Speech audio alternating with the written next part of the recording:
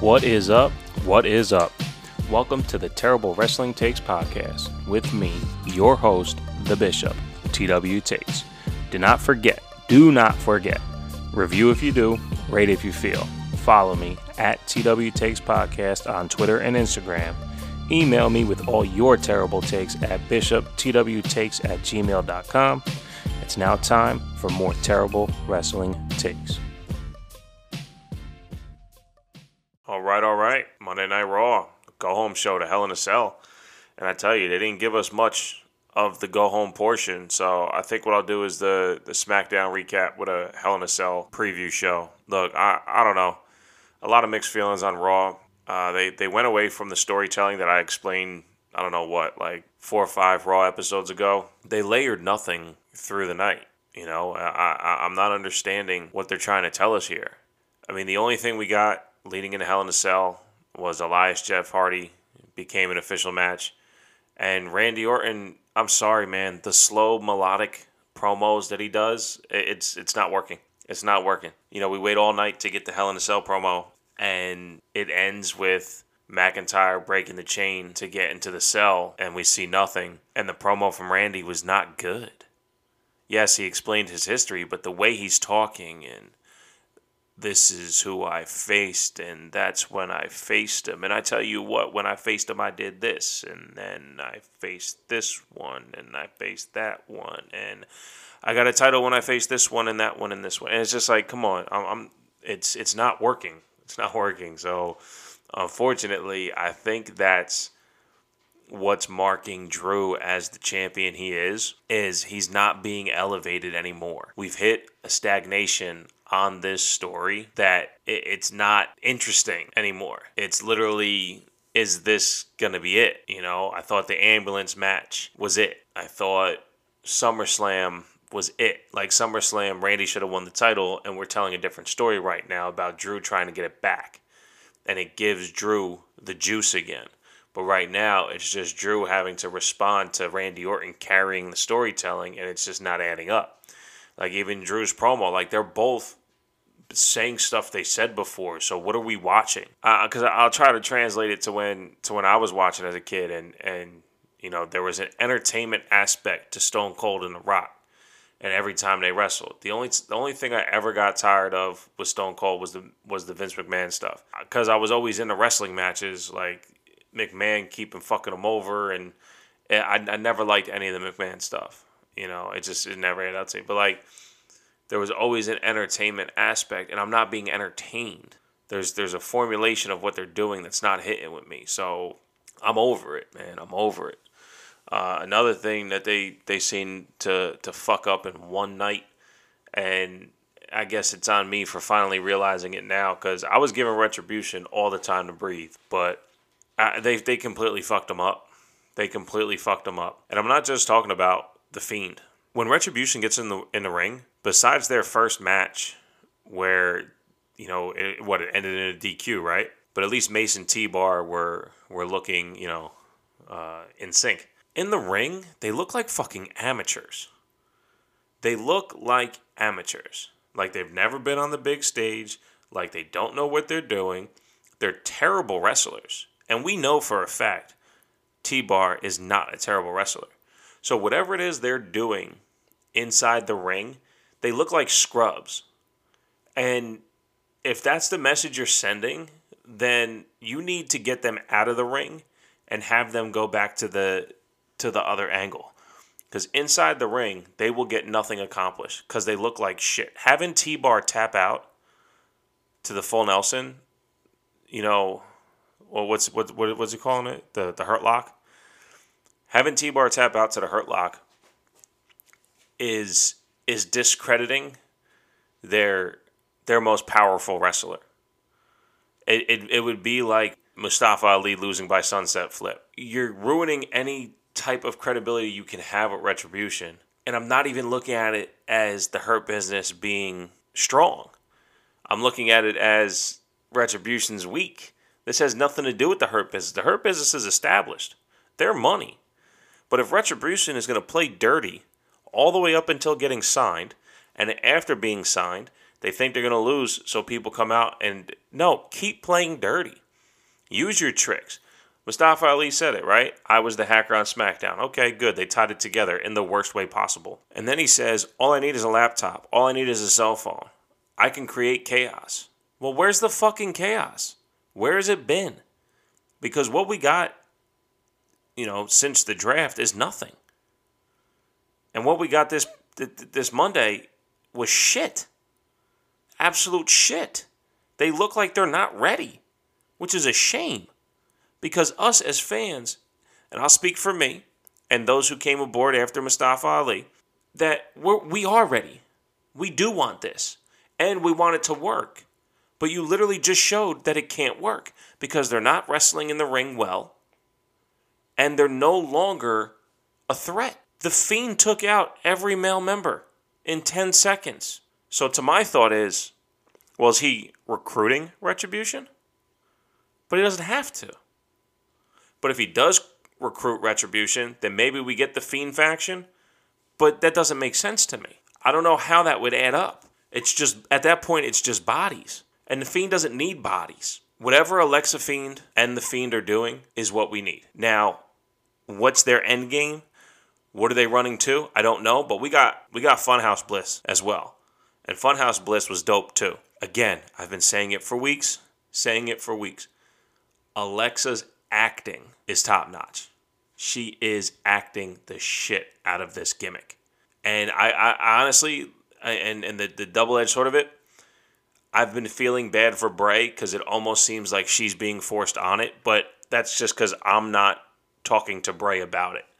But it seems like she's getting the full-on attention given to her with the Fiend gimmick, but the Fiend is pulling the strings from the background. So, let's see how this does play out. But having Bliss show up in the Funhouse, and the real kicker was when the Fiend took out Retribution, she said, "Let me in," not "let him in." She said, "Let me in the Fiend voice."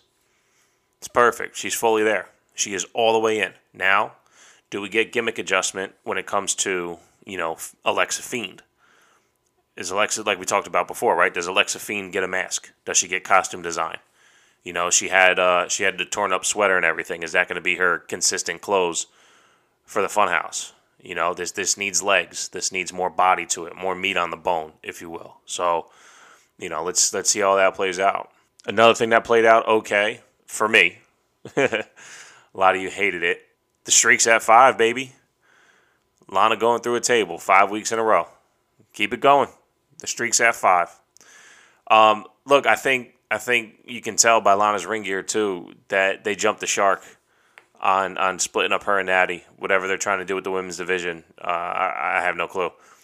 But Lana's ring gear, after getting split from Natty, is full of hearts. It's pink and black. Looks dope, but so I guess this is going to be the end of what Lana's doing for the Asuka stuff. But hopefully she keeps coming on TV and going through a table. Give her something. Entertainment's entertainment, and look, she's doing it for us. She's not getting buried because of her husband. She's going through a table to be on TV, to be a performer. I mean, look, if the streak ends at some point and she's on TV and doesn't go through a table, and then cheers about it, and then come back from commercial break and she's laying through a table. I mean, come on, you can do all kinds of stuff with it, and it's entertainment value. And the last thing, I'm not going to harp on the match too much. I probably talked about it longer than it lasted, but listen, this match, the most athletic Lana has looked inside the ring. So again, to my point for the last couple weeks, as long as she is trying and making an effort to get better, I will give her the chance. Unfortunately, it's the wrestlers like Natty who have all the experience but seem to not make strides, kind of, lend a little bit of a disappointment for me. If they show strides of getting better, I got the Lana match on now. She's wearing Yeezys. She's wrestling in Yeezys. That's crazy. Yeah, check out the sole, and then you can see the heel tabs. Huh. I can't wear Yeezys. I wear a 14 and a half in Yeezys, and I won a pair once through a raffle, and they never shipped. They canceled the order. So ever since then, I haven't invested any time in Yeezys. But anyway, that's the sneaker conversation part of the podcast. So yeah, I mean, look, as long as any wrestler wants to try to get better in the ring, and you don't hear, the diva aspect of it, or even, from the dude side of it, thinking that they're better than everyone when they're really not even close. I think Lana's one of those that, look, she's giving it an honest effort. That's more than you can ask of any wrestler. So shouts to Lana for trying to get better, and shouts to Lana for having the streak at 5. The women's tag title scene. Again, Trashola, right? I mean, everybody said it. Why is Peyton Royce teaming with Lacey Evans? You had the Iconics. Now you don't. Why? Why are you doing this? Peyton Royce, yes, can be a star. Peyton Royce, like everyone else, needs time in the ring on TV so you can see them often. Lacey Evans, I was a big fan of in NXT. I remember her coming through the Mae Young Classic as well. Great gimmick. And then even when they called her up, my wife and I used to bag up. Every time the music would hit, she would walk down to the ring, then walk back out and just parade. Like that was perfect. She got hot shotted. They were trying to make her, the next one to hold the spotlight, and it worked for a little bit, but there with whatever traction they had, they completely went away from it. So I thought the build up to what was that, Extreme Rules, the Seth and Becky versus Baron Corbin and Lacey Evans, was the most credible way to get them there. Like it worked, but coming out of that, Lacey Evans had no more steam, so it just kind of faded off. But anyway, the tag title scene for the women, like again, I thought we were getting a reset, right? But we just got resets in rosters, not really resets in storytelling, and we need it. And that's kind of my problem with this episode, is that you didn't push us to Hell in a Cell, which is supposed to be a major pay-per-view, with gimmick matches and shit, and you're not giving us depth underneath of these divisions. I mean, Asuka's not facing anyone at the pay-per-view, right? Unless they make that match by Friday, and if they do, hey, I'll talk about it. But again, the women's tag titles, they got nothing. AJ Styles, the greatest wrestler of all time. What the fuck does he need a heater for? I saw you guys tweeting out dude's name. Sorry, I'm not going to butcher it. But look, I mean, straight up, we first seen the Bodyguard when he was the ninja for Akira Tozawa. Since then, he was the door guy for Raw Underground. Now he's AJ's bodyguard. And shout out to him for getting the paycheck and all that shit. But when it comes down to it, like, the bodyguard for AJ Styles isn't going to help, because AJ's the greatest wrestler of all time, and he doesn't need the help. Now, when he had the Good Brothers around him, they would do heel shit and get the job done, but even then, they were actually made fools of. And in my opinion, AJ works better as a babyface. He's got to drop the heel gimmick, but it doesn't look like that's going to happen anytime soon. What are you going to do? Just let AJ do his thing till his contract runs out? I don't know. And supposedly he re-upped for big money instead of going to AEW or back to Impact or whatever the rumor was. But yeah, look, I don't understand why AJ needs a bodyguard. Doesn't add up. All right. Also, the only other thing I can take away positive, and I want you guys to run with me here. Listen to this. Go back and watch Miz cut the promo on El Gran Gordo. He was saying all the things that basically Triple H was saying to Booker T heading into their WrestleMania match. Otis gets shitted on by the IWC the same way that the Miz was. And what I immediately thought was, Miz is helping to build Otis to a new level. It's going to be hard for Otis to get to that level, just the way his character is. But he started using the Vader bomb, right? What if he turned into that monster style heel like Vader was, and Vader was a super athlete for his size, moonsaults, and shit like that. And I'm hopeful for Otis. I find him entertaining, see Senor Tucky, that shit's funny. And the problem is though, Otis was building steam naturally, and then he was made to take his shirt off and become the dancing baby. Now he's a caricature. But I mean, Miz was telling him, you don't look like a Money in the Bank contract holder. You don't look like a champion. You aren't the normal. That's all Miz building Otis to the next level. And that's to Miz's credit for being able to bring people to that next level. Now, I think this is make or break for Miz, though.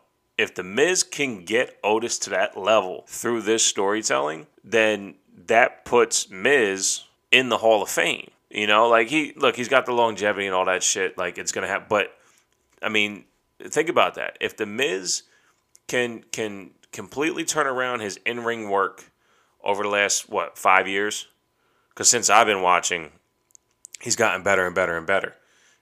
If he can now create a star out of his promo work plus in-ring capability, that's Hall of Fame level shit.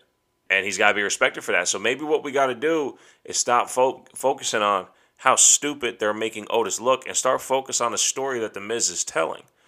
And we might be able to get there. But I tell you, when it comes down to, what's happening on the Raw side of things, Keith Lee is the perfect example of what is wrong with the Monday Night Raw storytelling. Keith Lee is such an amazing commodity that if he was still on NXT right now, him and Finn Balor would be having amazing matches. And we don't get to see that. And we also don't get the Keith Lee that we want. So they put him in a match with Braun, and the match ends, and to Keith Lee's credit, and whoever booked the match and whatever it was, he gets headbutted in the nuts, gets kicked in the face, gets pinned, but kicks out on 3. And they never show the replay of the 3rd on the count, which is huge, because back in the day, the kick out on 3 plus the DQ-ish, because he wasn't disqualified, but you get a low blow plus a kick out on 3 basically means you can't beat me straight up. You have to cheat to win. So I'll give them credit for that. But this is what sucks about Raw. This is what sucks about WWE. This is what makes a lot of you guys complain. We got a semi-dream match. Braun versus Keith Lee. Big guy versus bigger guy. Like, how do we fuck this up? Oh, we fuck it up by doing some bullshit finish. And then we put on a Randy Orton promo that gets twice the length of the match afterwards. How does that help anybody? How does that help Keith Lee? How does that help Braun? Again, I'm not, and this is me as the old man talking. I'm not 9, 10, 11 years old anymore. I'm not a sucker for this. I watch because I want to be entertained. I take a real enjoyment out of entertainment wrestling. If you are going to suck me in for a 3-minute match between two guys who should be held with reverence inside the ring, then you're barking up the wrong tree. And Chris Jericho holds the demo for a reason. I don't like Chris Jericho's shtick right now, and that's just my opinion. And if I did, I would cover AEW, and I don't, and I won't until after The Masked Singer. Look, I'm just saying, I hold a lot of this with a grain of salt because it's wrestling, but the reality is we can't be suckers. They don't have to put on pay-per-views every Monday, Wednesday, and Friday, but they have to put on a show that makes sense. And a 2-minute match between Braun Strowman and Keith Lee, and look, it could have been 12, I don't know, but everything of consequence feels like it was only 2 minutes. That kind of match between the two of them is not what we deserve. It's not what we ask for. If you're going to tell us that we're getting Braun Strowman and Keith Lee, then give us Braun Strowman and Keith Lee. Even when we were getting Roman and Bray, right? Or we were getting the New Day and the Usos. Better example, right? New Day and the Usos. First time they faced off, oh shit, that was cool. Every match after that had another layer, had more depth. I mean, who knows how many times they wrestled, right? And then they had such a sportsmanship, they would one-up each other. And all kinds of shit would happen. So, look, that's what I'm saying. We have to give us... Look, here's a good one. Samoa Joe versus Brock Lesnar. Watch that match, right? It ends, and by the time Brock Lesnar's at the top of the ramp, Samoa Joe's still in the ring. He's standing in the ring and is giving Brock Lesnar the close fingers going, I was this close. I was this close. All I wanted since then is another Samoa Joe versus Brock Lesnar match. And that's what you do with Braun Strowman and Keith Lee. Who cares who wins? Because at this point, either one of them winning is believable just based on their size. So who got the upper hand this time? Okay, who's got the upper hand next time? It's all about that.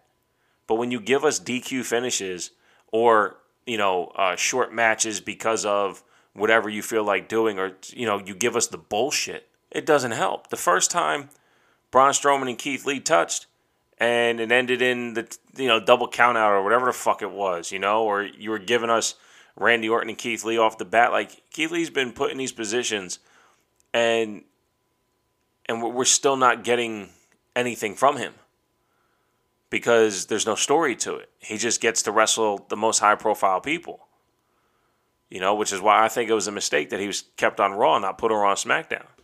I think he'd be perfect on SmackDown right now. Put him in meaningful feuds that can be told properly, because they ain't telling any fucking story on Raw with Keith Lee. But anyway, that's about all I got on Raw. Just, my gripes on it.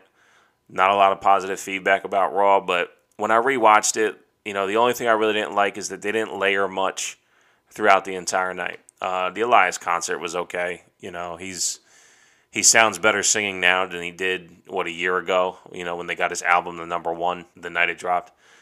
Whatever. I think give Miz and Otis a little bit of time to tell this part of the story and see what happens. Like we talked about, right? They just had a draft, but people are on both shows. Like, come on, But I didn't want to be completely sour on the whole thing.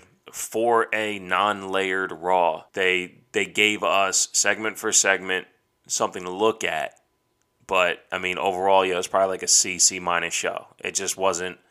There's no meat to it, and you need meat heading into a pay-per-view. So I don't know. We'll see what happens with SmackDown. As far as going into Hell in a Cell, I'm looking forward to NXT. NXT will get some good matches. We're getting a tag team match. Undisputed Era versus Breezango for the tag titles. But we're also going to finalize the build into Halloween Havoc the next week. So, quick little episode. No muss, no fuss, man. Yeah, like I said, we'll see what happens when SmackDown come around, and we'll do SmackDown recap and look at what Hell in a Cell is going to be. So, other than that, let me give 2 quick shout-outs. One to @MysticalMystic. My man said he was going to binge the entire podcast while playing video games. So much respect to that. Appreciate you listening. Even threw in there that me and him should do a podcast together. And like I told him, look, I would love for this thing to grow to a point where I make a living off of it. And if that happens, I have no problem looking into other ventures, but definitely would like to have like some guest host spots to just ramble thoughts, because I've listened to podcasts for probably 7 years. And I constantly am always yelling back to the host, saying that you should say this or you should say that, or, don't tell me how I'm seeing it, which was the point of making this podcast, because, this is how I see it. So, giving you guys the opportunity to do that too, I think would be pretty dope. But I spend too much time trying to figure out the rest of life because, I don't make money off of this thing. And that's never been the point. But yeah, the other shout out is to @WrestlingPins. I got my Stone Cold Steve Austin pin in the mail. Thing's beautiful. Thing is awesome in person. Double pin. I'm not a pin collector, I'll tell you that. But this being the first one, it's a perfect first. The detail is incredible. I have nothing bad to say about it. So shout out to @WrestlingPins for the Rattlesnake, their first pin. And I'll be looking to order the Bret Hart one pretty soon. So yeah, thank you guys. And, you hear the music already. So, with that being said, review if you do, rate if you feel. Follow me @TW Takes Podcast on Instagram and Twitter. Share your terrible wrestling takes via my pinned tweet. Email me, bishoptwtakes@gmail.com. Until next time.